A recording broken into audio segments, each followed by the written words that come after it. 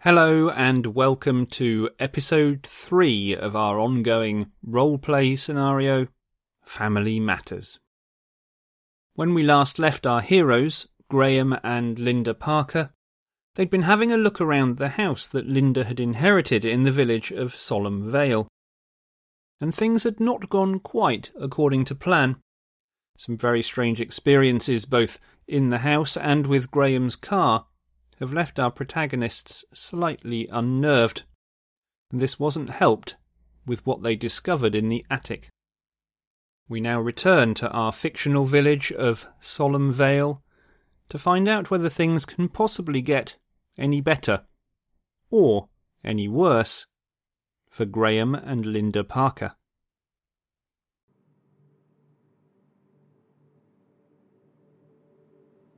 Now, by October, she reveals how her sister, Edith, arrived without announcement to give her some bad news. It doesn't detail what the bad news is, but Demelza has written that this ruins everything, that she can't go back to the way things were. There's no way she can, and there's only one sister that can get out of this. And from that point, the diary goes back to being how it was before. All standard entries of deliveries and expectations, day by day. Well, she had a turbulent year, didn't she? I think this is all really sad. Poor woman. A.H.? Holloway? You read my mind. I was just curious why she put it right at the beginning where she was talking about it was her duty to mind the house. That didn't really... I don't know, it just felt like an odd way of saying it. It was her house, wasn't it? Well, yes, but you don't think it's your duty to look after it if you don't write it that way, do you? Precisely. It's a very odd way of saying it. I just wonder why it's odd that her sister turning up would have spoiled everything. I mean, that's my great-grandmother. That's Nanny Edith. Nothing in the family history that you know of. I mean, you didn't know of Demelza, so there's nothing about Edith that strikes you as peculiar? Not at all, no. She was a lovely old lady. I only knew when I was very young, but no, she was a lovely old lady. Are there any other diaries or anything in here, I wonder? You have thoroughly ransacked every box that you can find with any ease in here, and no other diaries. Doesn't mean there aren't others around the house, but this is the only one that's been locked away. Strange that there's just this one up here with a lock on it as well. Something that happened in 1908. She didn't want anybody else to know that.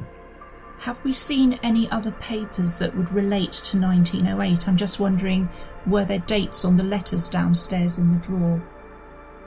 There were no dates on the letters downstairs, but some of those photos that you found of her did have the initials AH on the reverse. Ah. I think we should definitely keep the diary. It's obviously part of your family history and deserves to be preserved. Oh, absolutely. Yeah, I'll pop it in my bag with the other things. Do you think these strange dresses relate to this mid-part of 1908? I honestly have no idea what they would be. I mean, I can't imagine anybody wearing something like that out anywhere with all those holes in it. Maybe it was something for a costume or a show, or... An unusual show, wouldn't it? Well, she does talk about, referring to things that make her ashamed, doesn't she? Maybe that's something to do with that. Do these dresses all look the same sort of size to you, or do they look like they'd fit a number of people? They look like they could be fitted to a number of people. And indeed, some of them have got holes around where the breasts should be, others do not. You're not even sure whether all of them are fitted for women. Some of them may be for men. None of this makes much sense, does it? I'm very confused. Well, let me rephrase that. It could make a lot of sense, but not to the sort of people that we thought we were dealing with. What do you mean? Well, nothing in your family history strikes you as being unusual, does it? I think if anybody knew within their family history there was some kind of bizarre group sexual experience or something going on, there'd probably be a bit of family gossip about it, surely. Oh my word, do you think that's what was going on? I can't think of any other reason why these dresses would be cut in this fashion. Well, if there had been anything like that in my family, you met my mother before she passed away, God bless her. In our house, sex was the number between 5 and 7. It wasn't spoken of. Yes, that's true. It all seems very strange. Yet, here it is. I don't think there's much else that we can gain from the attic, do you? No, I don't think so. Maybe we ought to just go round and look for a phone and see if we can speak to Mr. Livingston's office and find out if anything has happened. I agree. Come on. Because we need to know what to do next anyhow, don't we? We do. No keys. We don't know, we've not really signed anything much apart from that document saying that he'd given us the information. So we're no further forward than we were when we got here, really. And that was before we met Mr. Holloway. Yes, I wonder. Looking at his age, I'm sure he's not the AH that, if that even refers to a Holloway. But it can't be him. Maybe it was his father or grandfather or something. Yeah, the Holloway you met is in his 40s, late 40s or early 50s, you would say. Mm-hmm. He may not be connected to this at all. We may be reading too much into it, but I don't know. Let's go down and see if we can find a telephone. All right. You go down to the living room and after searching several other rooms, and yes, there is a telephone on a stand next to a chair, and it is plugged into the wall. I'll go over and lift the receiver. There's a dialing tone. Oh my word, Graham, it's working. I half expected it wouldn't be. Let me just call the solicitor's office. So I reach into my bag, find the solicitor's letter, and using the rotary, I'll dial the number. Before you can turn the rotary around, a voice answers. Solemn Vale Post Office. Oh, hello. This is Linda Parker. I'm out at the Cable Estate. I was just trying to place a call to my solicitor. Oh, you must be on one of the old operator lines, Mrs. Parker. Some of the older houses in the village are still, hooked up to what used to be the operator switchboard, and that was ran out of this post office. So that's why you've come through to me. I can see whether I can find you the number and see if I can put you through. It still works. Oh, well, that would be very helpful, thank you. So I give her the number. Do you say you're at the old Cable Estate? Yes, that's right. Miss Cable was actually my great aunt, it turns out. Ah. Did you know her? I'd met Miss Cable before, once or twice. What was she like? Because I'd never heard of her before I got the letter from the solicitor. I'd just be really interested to meet somebody who actually knew what she was like. Oh, I'm sorry, I'm at work right now and my boss is literally over my shoulder. So I'll put you through, but I'll go to the Bowler's Arm later if you're in the village, and I'll tell you what I know. I'm sure there's plenty of people there that could tell you stories about Demelza Cable. Oh, that would be lovely, thank you. What was your name? My name is Sam. Right, okay. Samantha, but Sam's fine. Lovely, thank you, Sam. I really appreciate that. It'd be really useful to speak to somebody that knew her. I'll put you through now. I'll see whether I can connect you. Thank you very much. It rings, and I've made the connection, so I'm just going to transfer the call now. Thank you. Is that Miss Parker?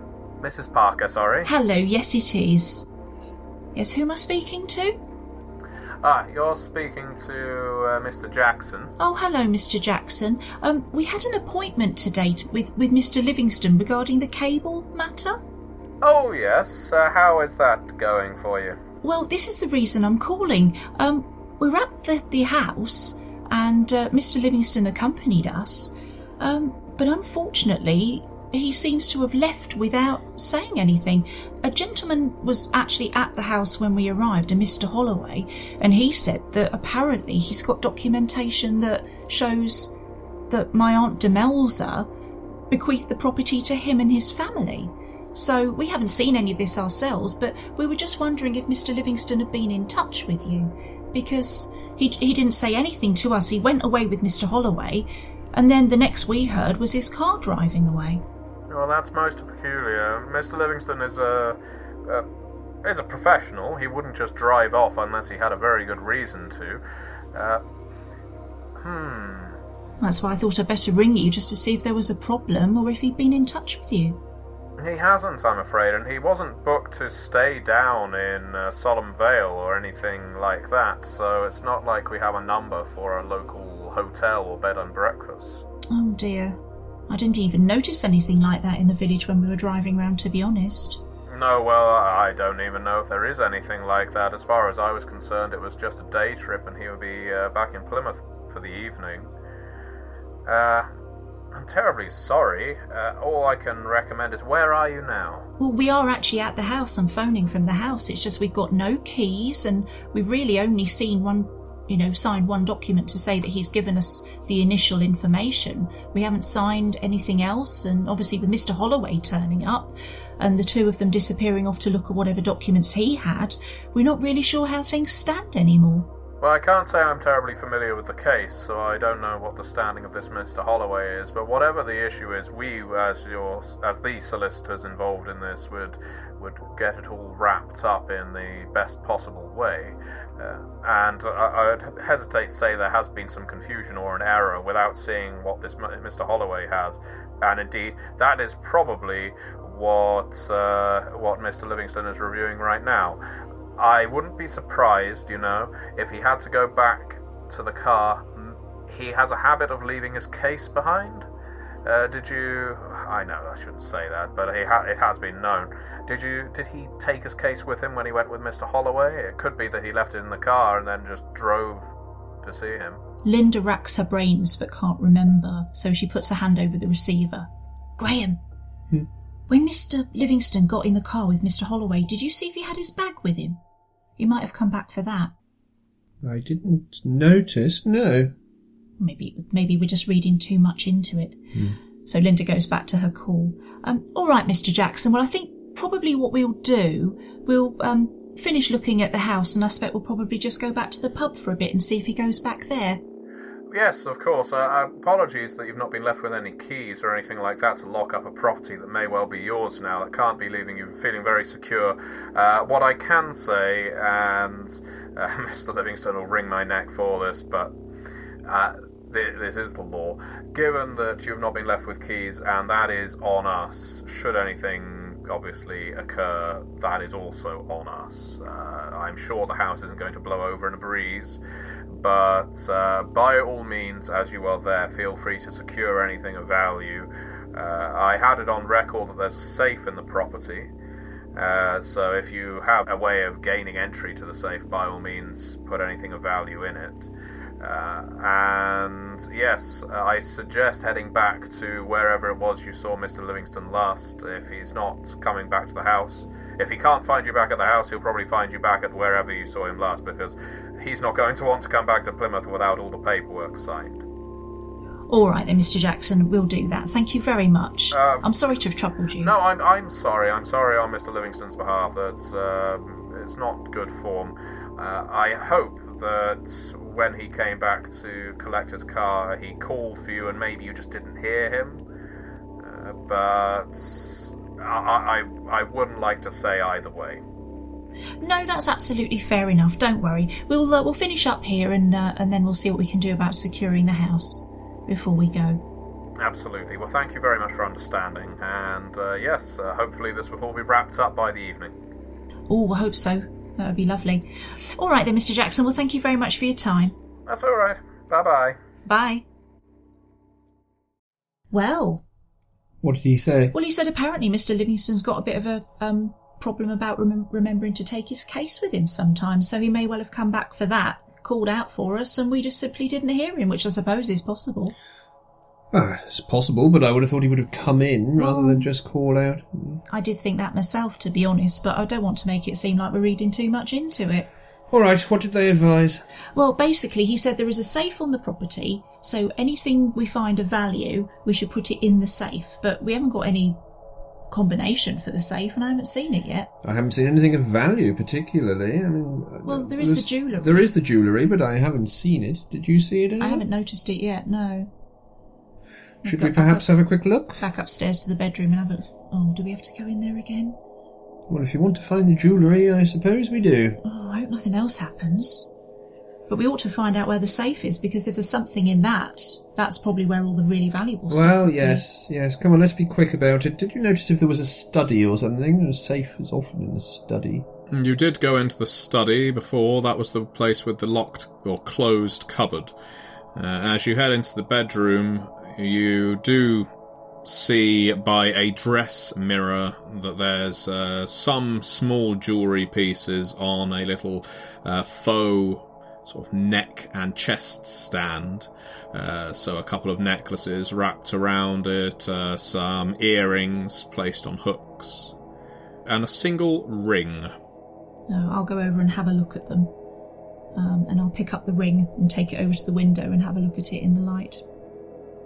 The ring is distinctly underwhelming from a value perspective. You can even feel it bending slightly in your fingers. It's harder than tin would usually be, because it's been wrought to be such, but it certainly appears to be made of tin. It's not a precious metal. Is there a stone or anything in it, or is it just a band? It's just a band. This is a bit strange, isn't it? Look at this. Doesn't look very expensive, does it? Oh, it's a bit of a surprise, considering. I would have thought she'd have had better quality stuff than this. This is a bit plain, really, isn't it? Is it engraved or anything? I can't see. Looking on the inside of the ring, you can see a pair of initials. It's AH again. Maybe this wasn't hers. Maybe this belonged to AH. It does look like it would fit a broad finger. Does it look like a wedding band to you? It does. I wonder. Certainly seems to resemble one to me. Anything here that you think is actually worth storing away somewhere if we can find this safe? I think really we ought to put it all away. I don't think it should be out, because even if it's not worth very much financially, this is still stuff that belonged to my aunt, and it'd be quite nice to have it just for, sentimental reasons, if nothing else. Yes, you're quite right. Well, collect it all up and let's see if we can find the safe. Right. Linda starts... I think what I'm going to do is I'll take all the jewellery off the stands, because I don't know how much space there would be in the safe, and the neck and shoulder things are a little bulky to carry, so I'm just going to unhook the earrings and lift the necklaces off and carry them that way. Could you make a weird roll, please? 4. You feel the compulsion to not just carry those necklaces, but carry them around your neck, wear them to wherever the safe is. You're able to quash it. It isn't overwhelming, but you just wonder what you'd look like in this cheap jewellery. I sort of pause in front of the mirror and sort of glance over at Graham, who is looking elsewhere, and I just quickly hold the necklaces up and sort of tilt my head as I'm looking at my reflection to see what I look like. You immediately flash to memory of that photo you found of Demelza. She had this necklace on in that photo of her in a compromising position. And I see that, and my heart kind of gives a leap, and I move the necklaces and sort of turn away from the mirror quite quickly, hoping that Graham hasn't noticed what I'm doing. Where are you, Graham? Did you head back to the study? Yes, I was heading towards the study, but looking for any other rooms that might obviously hold a safe, although I suspect the study is the best place to be. Yeah, you don't find anything else as you pass back through the dining room to get to the stairs, to take you up another floor, to get to the study. This house is like a jigsaw. There's stairs that are going up and down. Things that are on the same floor aren't obviously accessible to each other. You wouldn't be surprised if there's, hell, some hidden rooms behind the walls. You've seen Hammer horror movies. You've seen this kind of thing appear in media before. And the longer you stay here, the more this feels like a house with hidden compartments. And there's a frisson of excitement there, just at the thought of it, of what you could discover. But you're something of a cynic, jaded, and the desire to explore is very quickly snuffed out by your desire to be anywhere but here. So I head straight to the study and look for the safe. Now that you're exploring the study, your eyes go to the cupboard again, which is still closed, though no sounds emanate from it. And the desk in the study does have a large drawer come cupboard that you know that you have one just like it at home, but you keep bottles of alcohol in there. Opening the door to it in this drawer, you can see that indeed there is a safe behind it. How does the safe lock? The safe has a wheel-turn combination. Is it currently locked? Yes. You recall Mr. Livingston saying that they didn't have the combination. I call up to Linda.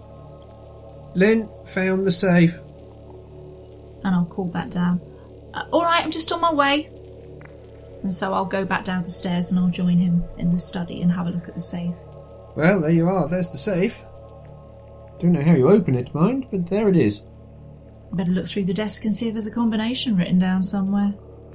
You open up the desk drawer. This one's either been emptied out or never had anything in it. Any clues there? Desk's empty. Yeah. This'd be like looking for a needle in a haystack, wouldn't it? Yes, it would. Do a weird roll, Linda.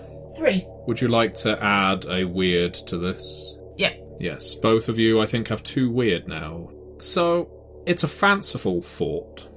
But the thing that crosses your mind initially is to try 1908. And nothing happens. And then you try your father's birthday. Because this house was left to him. Maybe he meant something to Demelza. And nothing happens. And then, on that flight of whimsy, you try your own birthday. And the safe door opens. Oh my word, I didn't think that would work. What did you try? My birthday. How would she have known that necessarily? Why would she have used it if she did know it? Maybe it was just a date that... Not even a date, maybe. Maybe it was just a series of numbers. But it's a bit of a coincidence, isn't it? It is. And coincidence is the most logical explanation for why, after all, so we've got the safe open, we may as well make use of it. Well, absolutely. We'll just have to look and see what's inside it first, because it may be that we want to take stuff out rather than leaving stuff here. Well, you're in front of it, dear. Have a look. So I'll have a look and see what is inside the safe. You find the long-awaited photo album. And you find another diary. Oh, look, Graham. She's locked everything away. That's the second diary she's locked away. What's the year on this one? There's no year marked on it. It looks like it's just been laid out Monday to Sunday every single day. It's a standard daily planner, but her name has been scratched into the spine. Graham will take it and flick through the pages. The contents of this diary are not written in the same stable hand as the contents of the one previously. The greatest similarity is the continuous record of deliveries and expectations, of milk, of eggs, of bread, of newspapers. But they are still written, maybe by someone with a shaky hand, perhaps when she was considerably older. You don't know what may have afflicted her at that point. But around the same time, just as before, March and April, the entries become a little more elongated. There's a lot of self-pity in here. A lot of swearing. A lot of spontaneous thought that she's just vomited onto a page. She's written, "Why am I stuck in this fucking house, in this fucking village, in the middle of fucking nowhere? I want to go home. I want to be with my family." And in some ways that's resonant from the previous diary, except it's a hell of a lot more forceful. As you get into May, she's writing, "It's her fault. It's Edith's fault. One of us had to make the choice and she was too soft, too weak, too loved by our parents. So I had to take the reins. I had to look after the house. It was my duty to care for the house. And now look at me. I have been fucked, I have been abandoned, and I have been fucked again." Come June and July, there's a repeated refrain. One of us has got to die. One of us has got to die. Only one of us can live, the other one must die. And she writes this every 3 or 4 days, or words to that effect, for a good couple of months. And then, come September, she has a family. I didn't know, but she has started a family. I can't do this anymore. I can't just kill her and ruin what she has. Despite the dangers, despite the threats, despite the horror that I live in, I will take this on myself, and I will live with it. I will continue to pursue my duty, and I will never see her or her family again. And it doesn't just tail off back into orders and the like. There's a few more reflective pieces going through the rest of the year, wondering, how is Edith? How is her family? What will I do if they ever come back? Can I allow them to see me after everything that I've done? And then she stops writing in the diary. What the hell was going on here? What is this duty that she keeps referring to? I have absolutely no idea, but it's almost like there's something about the house that needs a guardian or something, don't you think? Like a caretaker. You see a cat padding through the study. Does it look like a cat that I've seen before? Yes, it looks exactly like the cat from the pub. Linda, does that cat look to you like the cat at the bowler's arm? Well, yeah, I suppose a little bit. I didn't really get that good a look at it because it disappeared off. It looks to me exactly like the cat at the bowler's arm, and it wasn't overly happy to see me last time. You think we can shoo it out or something? Yes, all right. So Linda gets up and goes over to try to usher the cat out of the room. But herding cats is not her strong point. Now, the cat is defiant. It doesn't hiss or spit at Linda, but does just stare her down. It jumps onto the table, onto the desk, perches there briefly, before hopping onto a bookshelf and continuing to watch the two of you. Graham tries to ignore it. Lynn, what's in the photo album? Linda glances over at the cat and then turns her attention to the album. This is the first you've seen of anyone in Demelza's life beyond Demelza, as an adult at least. There's a series of photos of her with a shockingly handsome man, dressed as if a farmer, and they're posed outside a building, looks like the church, actually, in Solemn Vale. You don't think it's a wedding, but they both look very happy together. Yeah, there's some single photos of him as well, posing again, taking in the view while being photographed. There's a few more candid photographs where the photo of them is clearly shot by friends and they're just laughing. There's a gap in the album. You can see there were some photos in here, but they've been extracted at some point. You can see that from the yellowing of the paper around where the photos were. And a further gap where no photos have been placed. And it looks like she was working both from the end of the album and the beginning at the same time. Because the way the album is put together, essentially half of the photos are upside down in comparison to the others.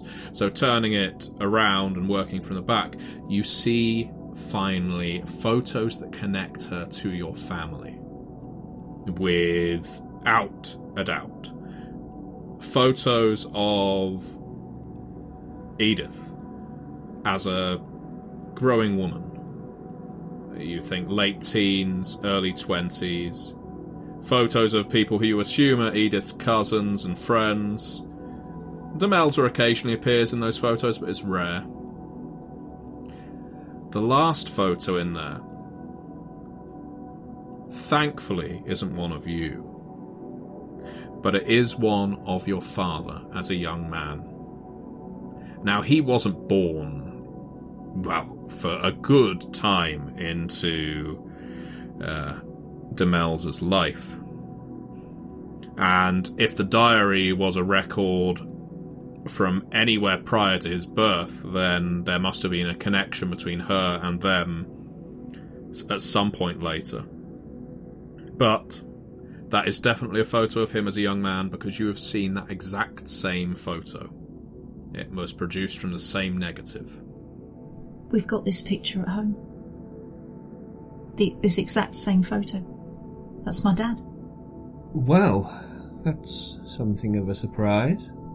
I did wonder, because there had to be somebody, that I know of in my family who knew who this woman was and who had some contact with her, but I wonder why my dad never mentioned her. Throughout my whole life, he never said a single word about this woman. And I don't understand why. Maybe he didn't want to be associated with whatever it was that was going on between her and Edith. Presuming he even knew. Well, who's to say? That chap who was in the other photographs, did he look anything like Holloway to you? I didn't really see Holloway for that long, did we? Let's have another look. Linda squints at the picture of the man. It's an old photo, or they are all old photos, but there could be a resemblance. It's very difficult to say. Are they wearing wedding rings at all? Now that is a very good question. As you look into the latter photos of them together, yes, they both have bands round their ring fingers. I'll point this out to Graham. Look, they got married. Does that look like the ring we found? I was just wondering that. Do you think it's his? And she was married to somebody called Holloway? Do we recognise the ring as the one we found upstairs?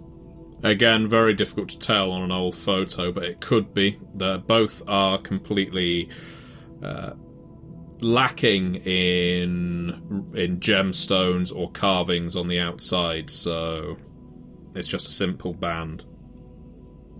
Well, it's hard to say for certain, but I don't think we could exclude the possibility, can we? No. That was...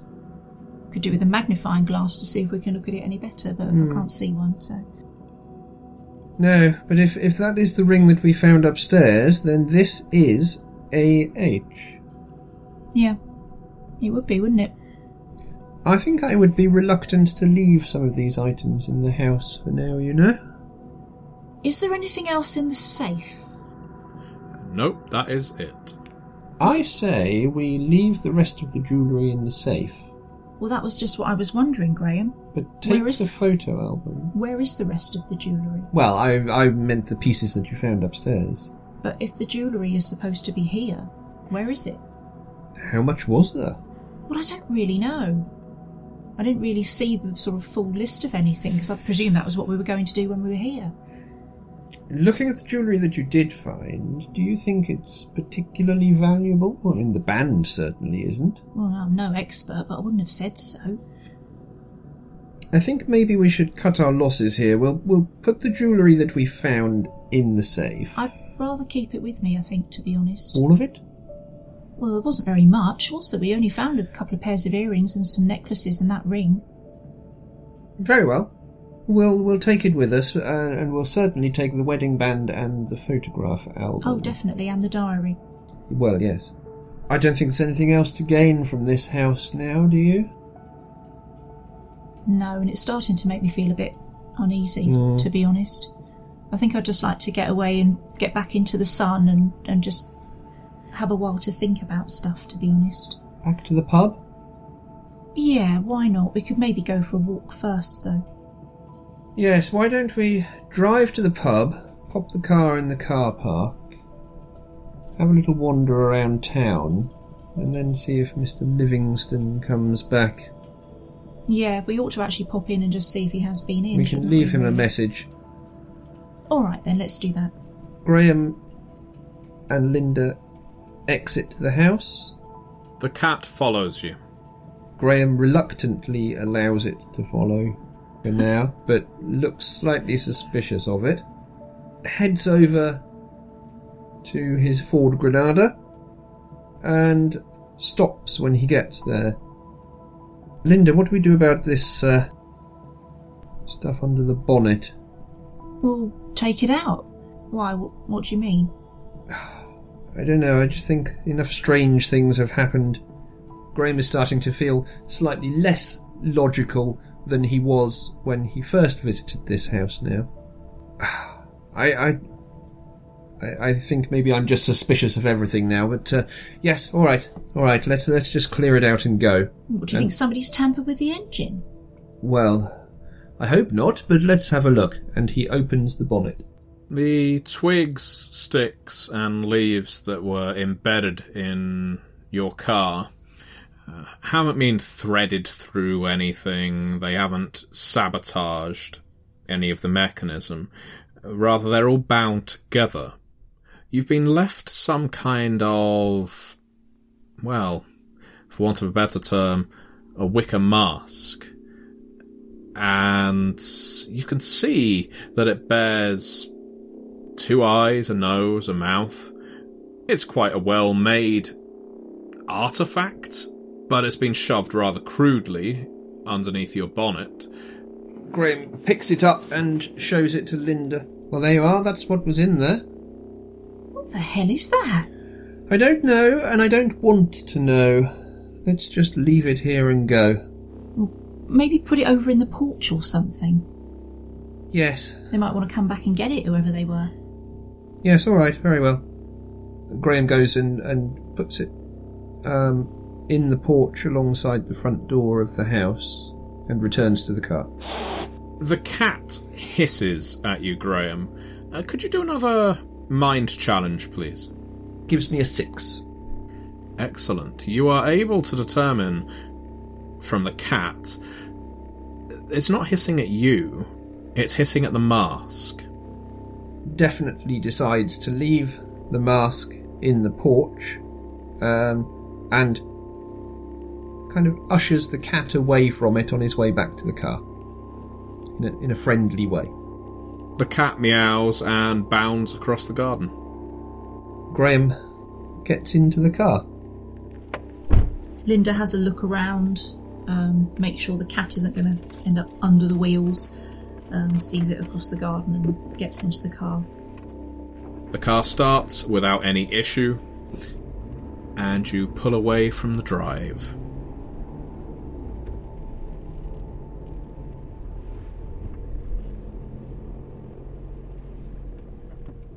You have listened to an episode of Family Matters, a folk horror role-playing adventure set inside the world of the game Solemn Vale. The game, which is not yet released, is being developed by Dirty Vortex, and you can find out more on their website at dirtyvortex.net. Our storyteller was Matthew Dawkins, and this series is produced in collaboration with Red Moon Role-Playing. To enjoy some of their other stories set in games which are rich in folklore themes, such as Vampire the Masquerade or Mummy the Curse, find them online at www.redmoonroleplaying.com. Music was performed by Proto-U and used with permission from their label Cryochamber. Cryochamber are specialists in dark, ambient music. You'll find a wealth to enjoy on their website at cryochamber.bandcamp.com. If you're interested in what these recordings sounded like before they were edited, then join our Patreon at www.patreon.com/thefolklorepodcast, where if you support us at a level of $5 a month or more, you'll have access to the raw, unedited recordings of our Solemn Vale adventure. Thanks for listening. See you next time.